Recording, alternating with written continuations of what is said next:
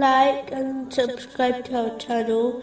Leave your questions and feedback in the comments section. Enjoy the video. Moving on to chapter 10, verse 103.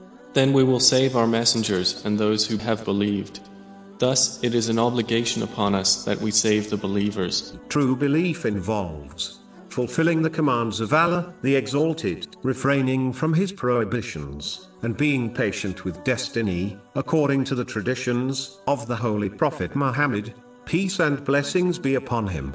This includes the duties towards Allah, the Exalted, and those towards people, such as loving for others what one loves for themselves, which has been advised in a narration found in Jami Tirmizi, number 2515. It includes keep one's verbal and physical harm away from the self and possessions of others. This is in fact the characteristic of a true Muslim and believer, according to a narration found in Sunan an-Nasa'i, number 4998. This requires one to learn and act on Islamic teachings. It is through this attitude which led to the success and superiority of the companions. May Allah be pleased with them. And if Muslims desire to achieve it, they must return to this rightly guided attitude, and only then will they receive the support of Allah, the Exalted. In a narration found in